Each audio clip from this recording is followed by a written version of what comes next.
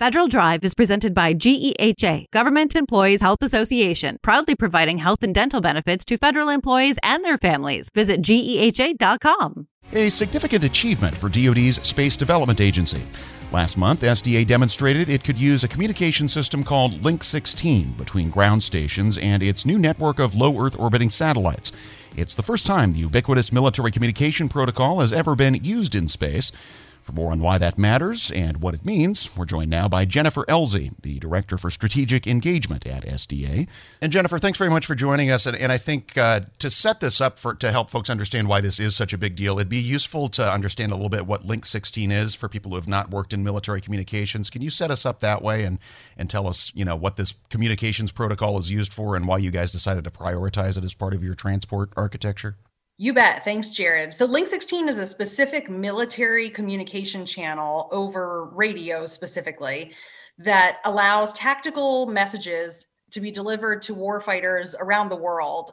And the importance of it right now is that from space, we can expand its deliverable location out to the edge of where a warfighter might be. Previously, Link 16, which has been around for several decades, was limited to an area where it had to be about 200 or 300 nautical miles from another Link 16 radio. And now with the potential use from space, we've expanded that footprint significantly where a warfighter can be almost anywhere in the world and have Link 16 military data messages delivered to them wherever they are. Right, because I think the main limitation was also limited to line of sight, right? But if you're in space, line of sight is potentially everywhere.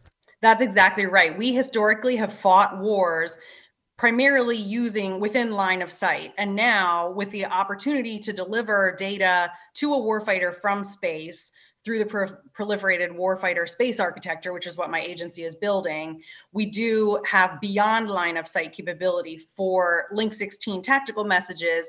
And that's one of the areas that the PWSA, our architecture, can deliver. But in the future, we will test and demonstrate other channels through which we can also deliver data. But Link 16 is a very significant one because of its military history. Right. And what can you share with us about what this particular set of tests actually demonstrated and whatever the test scenario, whatever you can share on that would be helpful. This test took place a couple of days before Thanksgiving, which was very exciting. We tested 3 different occasions with 3 different satellites in low Earth orbit. So the satellites are about 1,000 kilometers from the Earth as part of our Tranche 0, which is our demonstration generation of the PWSA. And the satellites that we used for testing have Link 16 radios aboard. And they were connecting to Link 16 radios in an international partners territory on the ground. Our international partners have been very helpful and forward-leaning about this Link 16 testing. And so we had to go through an US government waiver process and also an international approval process to be allowed to do this testing in the territory of a foreign partner. And the Link 16 radios from space were able to both actively and passively connect to Link 16 radios on the ground and pass messages each way. And that active and passive is important because active connection means that there's sort of a digital handshake. Passive connection means that it can also connect even without that digital handshake. If it has the appropriate authorities for the network, it's able to connect without as much process as a satellite might move overhead. What's the connection or how does SDA think about the connection of this new capability to the broader Joint All-Domain Command and Control effort? Or I guess now, since you're working with the international partners, combined Joint All-Domain Command and Control? Yes, it's a real possibility. So Joint All-Domain Command and Control, or JADC2 is the pop term for it, is really about connecting any sensor in the world or in space potentially to any shooter anywhere in the world. There's a lot of quote unquote magic that's involved with making something like that happen. And this Link 16 test is a real demonstration that magic, if you will, is possible. So allowing military messages to be passed from space to ground does enable the idea, at least, of any sensor anywhere in the world being able to pick up whatever data it is that we need and move it potentially through space to wherever the warfighter who needs to use or apply that data wherever they're located, and then send it down to the ground via Link 16, or like I said, in the future, potentially other channels. That's a very real step toward enabling JADC2 versus a lot of discussion and a lot of efforts that have been underway. But this is a demonstration that shows us one of the pieces that's going to make JADC2 possible. And one thing we haven't really emphasized yet is it seems like another important part of this is a generation of satellite communication that doesn't require the end user to have a big satellite terminal, right? I mean, we're talking really about something in a form factor of a handheld radio, right, that is completely mobile. Is that about right? Yeah, that's an excellent point and a really important part of this discussion. From the outset, the Space Development Agency was committed to building toward what already existed. We did not want to force the military services to re-equip based on what it was that we were going to fly in space.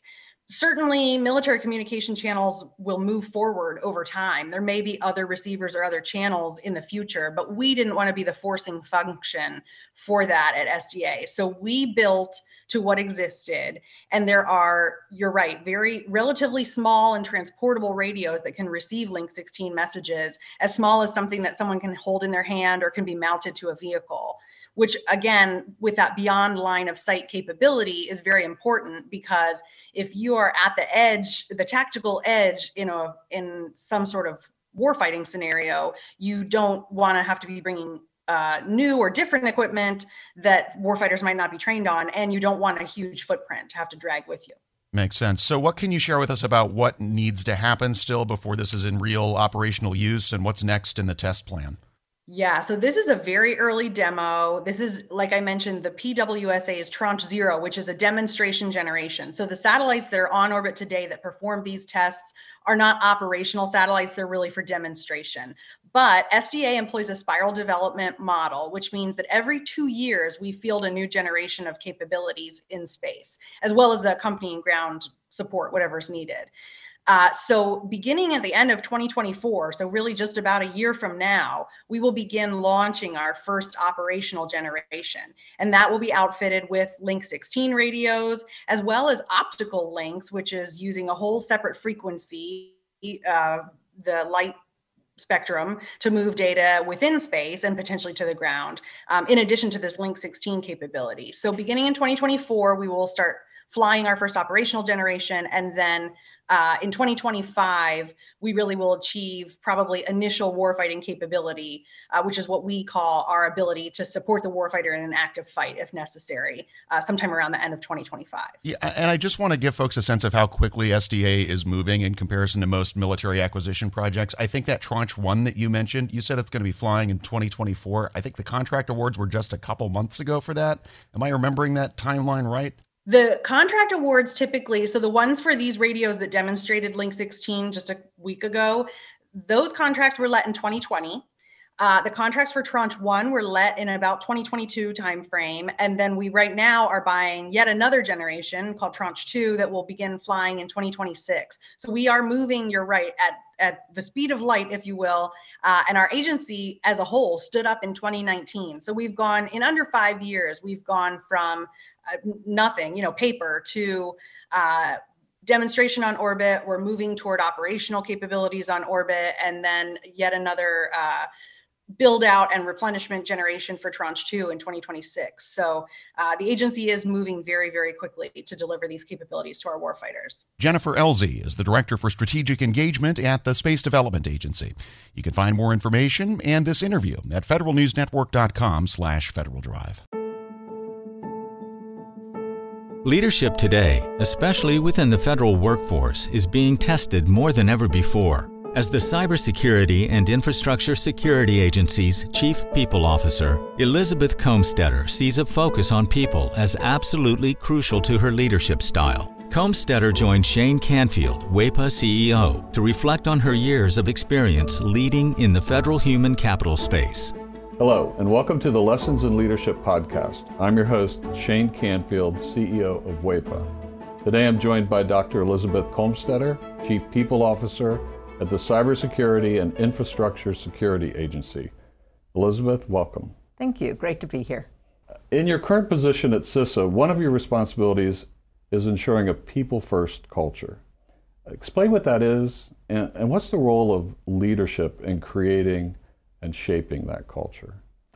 Yes, at CISA, really paramount to our culture is a people-first driven aspect, so that we are really looking at how do we accomplish our mission through our people. And in order to do that, we really value our people. We want them to feel empowered and supported and respected, and also that their managers care about them. So well-being is important. Psychological safety in the workplace is important, so that all voices and ideas are heard. So I like to call it our North Star. Having a people-first culture really starts with the people in order to get our incredibly difficult mission accomplished. In terms of leadership, which is a great question, I think we all know that culture is really driven by leadership and the behaviors that we allow and we reinforce in our leaders. So we really work at making sure that our leaders are bringing out the best in their people every day. So again, that they feel they can bring their voice, especially an opinion that might not go along with the majority of a group, so that we get that diverse perspective, we get those different ideas and experiences. And that's really where we find that it's important that leaders are purposefully bringing out their talent on their teams to enable our mission. Yeah, excellent. We're going through a culture project at our work. Oh, great. Yeah, it's been 6 months in the making, and it's going really well, but it is work. Yes. And it requires from the top down. So I'm also involved in that. I hear you. Great. Throughout your career, you piloted many different talent management programs, including at NASA, the CIA, the FBI, just to name a few, and you have an amazing career. What have you learned, or how have you might have changed along the way in creating and leading those programs? Yes, and I am so honored to have had a career in public service across multiple federal agencies, always in the realm of human resources and workforce performance. And I think because I study organizations and people in them, I've come to realize, particularly in the federal government, that many of our programs are really grounded in the industrial era thinking, that this is organizationally structured in a hierarchy with boxes and lines on charts, with the center being around jobs and what do we need to get this job done in terms of skills and training. And what I found is that we're really not in the industrial era anymore, where we would promote the smartest people who knew that work, and they would then tell the people on their team how to do things and oversee that work. We're now in a digital era and the information era, where work gets done collaboratively across geographic boundaries and certainly across org charts. So we like to call it networks or hierarchies, and we really need to, again, unleash people so they can find those other people who are working on similar problems or have the right ideas. And so I really like to think of our work now in the talent programs being human-centered. It's more about the user and the experience than about the rules and regulations. So although we have to have rules and regulations, certainly in human resources, is that person experiencing what they need and getting what they need for their role at that time? So not so much on the job, but on the person. So for example, we're recruiting. What's the applicant experiencing? Because if they're not having a good experience with our organization from the time we're recruiting them, they're going to go work for somebody else. Same thing with like first-time supervisors. We know they need certain training, but telling them to sit in a class for 1 week and then hope a year from now they'll remember what they learned to apply, that's not really human-centered. The human-centered is, what do they need when they need it? And building modules or just-in-time training and bringing that to the people, to that user as they need it. So that's really, I think, the most important focus of talent programs today in this era, to enable the workers to be the best they can be in their roles. Excellent. New thinking. This is always an interesting question. Has there been a time when, as a leader, that you've made a mistake? And what is that? And I think most important, what did you take away from that? What did you learn from that? Well, I kind of chuckle because I think as leaders, we have to learn to recognize our mistakes, admit our mistakes, and that they are opportunities to learn. And so I've had to do my own self-reflection on making mistakes and when things don't turn out the way that I expected them to. Makes me think of a time when I was at the Transportation Security Administration and I was a supervisor. And I was really embroiled with my program. I was the technical leader of it. I understood it. I'd run it for years. And I was making a briefing for a decision that had to be made about this program that was very near and dear to me. And I presented the briefing to one of the very senior people in the agency. And I think there are about 20 people in the room. And I had gone through the briefing, answered all the questions, and that leader then said, okay, I'm going to go around the room and get everybody's opinion, and then everybody gets to vote, which kind of set me aback because there were people in that room that didn't have any technical knowledge about my program. She even turned to the executive assistant there, taking notes on the meeting, and said, go ahead, and I want to hear from you. And I realized, in hindsight, I had stopped listening. I had been in transmitting all of my knowledge and what I saw to be the right way, and I was not listening to different perspectives in the room because I didn't value that they were bringing any kind of input to this particular decision. And it didn't go as I had hoped, and I left very disappointed and was busy blaming the senior leader and how that meeting was conducted, that she let all these people have opinions when they didn't know, in my mind, didn't know what they were talking about. And so in reflection on that, I realize, and now as I've moved into more senior leadership positions, I realize that was a mistake, that it actually is really important to listen, especially to people who have different perspectives or at a different point in the career, not just the people who know the program or the technical really well.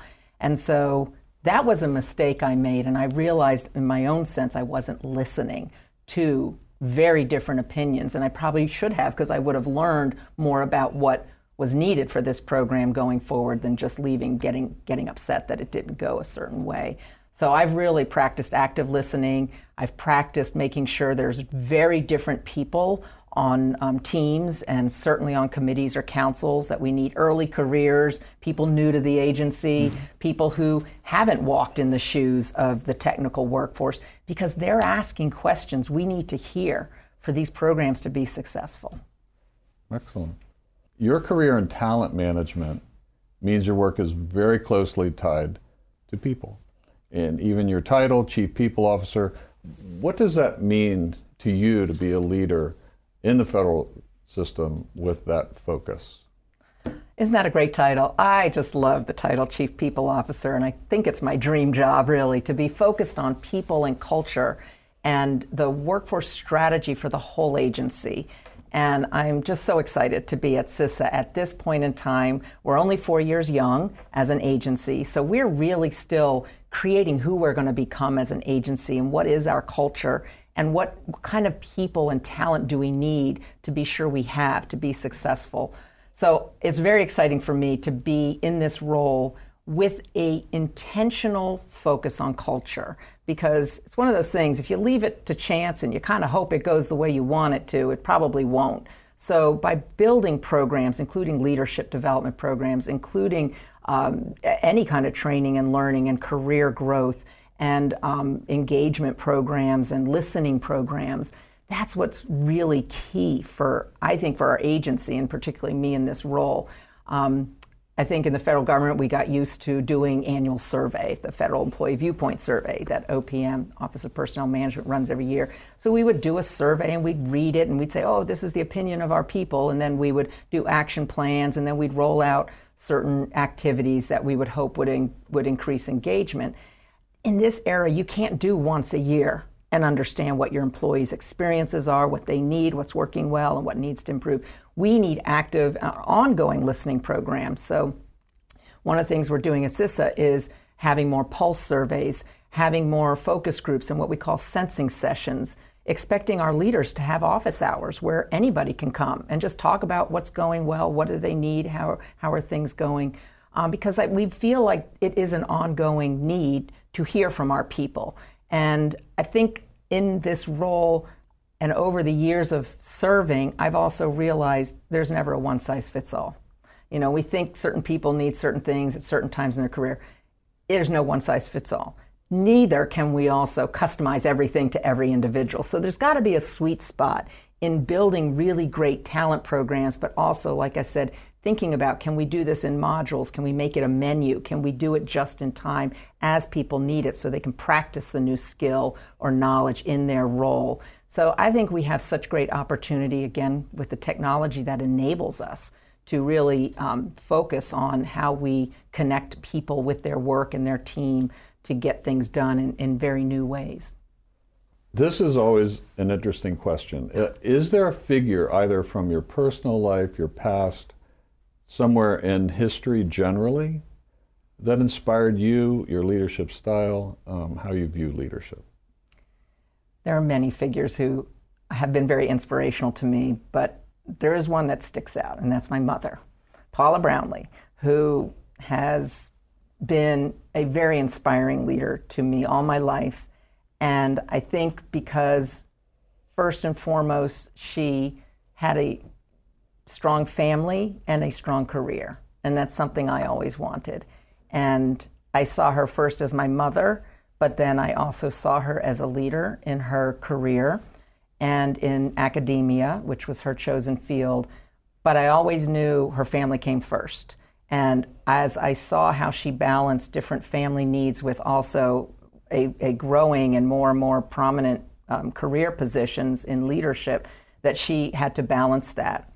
And I think I learned from her that you can have both. You have to focus on different things through your career and through your life, but that you don't have to trade one for the other. I've been happily married for 32 years, and I'm a mother of twins who are almost 24 years old.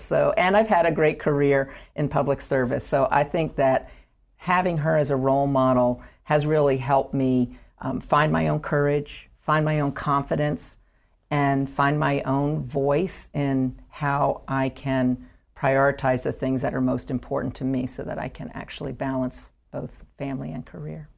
And you're doing it well. Thank you. Having known you now for 7 or 8 years, and worked alongside you, your passion is infectious. Thank you. Your intelligence and the thoughtfulness with which you approach all of these issues, it's an honor for you to be here, and thank you for your time. Thank you very much. I'm Shane Canfield, CEO at WEPA, and until next time, have a great day. Find the full podcast and future episodes of Lessons in Leadership on the Federal News Network app and anywhere you enjoy your podcasts.